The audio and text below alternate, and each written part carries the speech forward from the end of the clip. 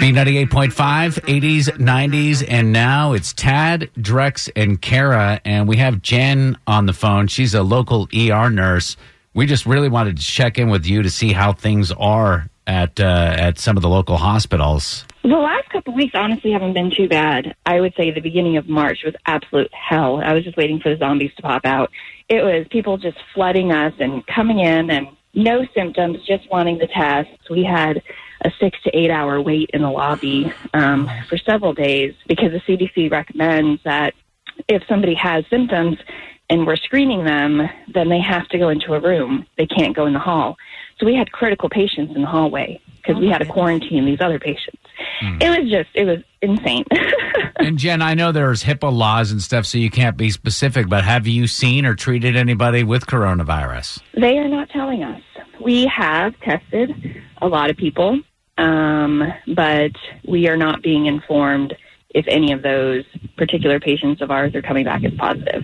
How would you know the proper precautions to take, or is it kind of universal? It doesn't matter what the patient has. You guys kind of treat them the same way or take the same precautions? Unless you're in there for like abdominal pain or a migraine or something like that, we're pretty much gearing up for every room that could possibly be a COVID patient. Now, I've seen that they're doing that a lot, kind of putting the squash on people having visitors. My friends actually just had a baby via C-section yesterday, and the babies had to go up into the NICU, and they're not even allowed to see their own child right now. Is that like a regular thing across everybody right now? It is. Like oncology floors, NICUs, those are like totally out because of the high chance of, the probability of the patient contracting something. So, I mean, you could be walking around for a week without symptoms but still be a carrier. No temperature, no symptoms, walking into the NICU with all the other little babies in there that are all compromised already because they're all premature. So it's a precaution, and it's something that we don't want to do because,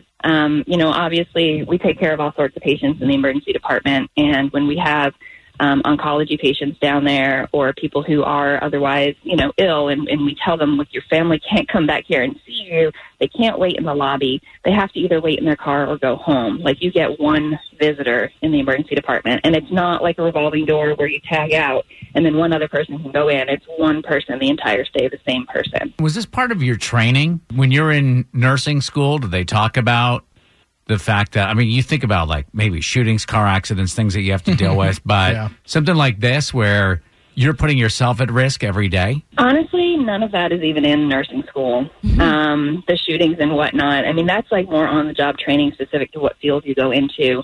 Even, when you're going through and doing your clinicals as a nursing student, you're really not exposed to that much. It's hit or miss because it just depends on what day you're there. So thankfully, the emergency departments are very prepared for any kind of pandemic, mass casualty incident. We do hands-on training to prepare for this kind of stuff.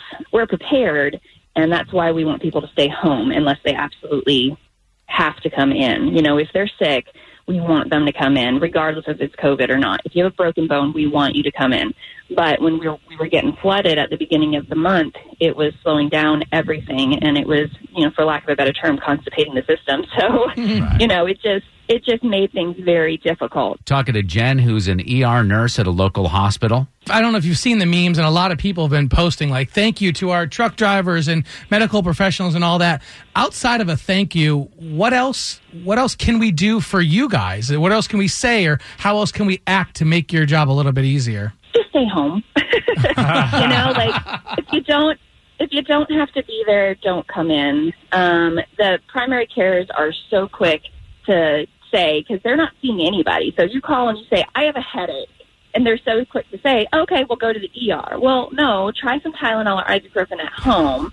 If that doesn't work, if it gets worse, then okay, sure.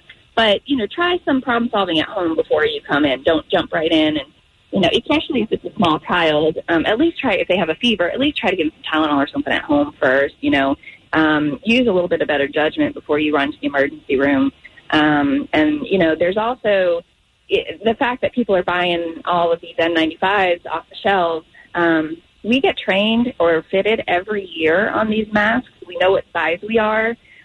We know how to properly put them on. So it's not just a mask that you can pick up off the shelf and you're 100% covered.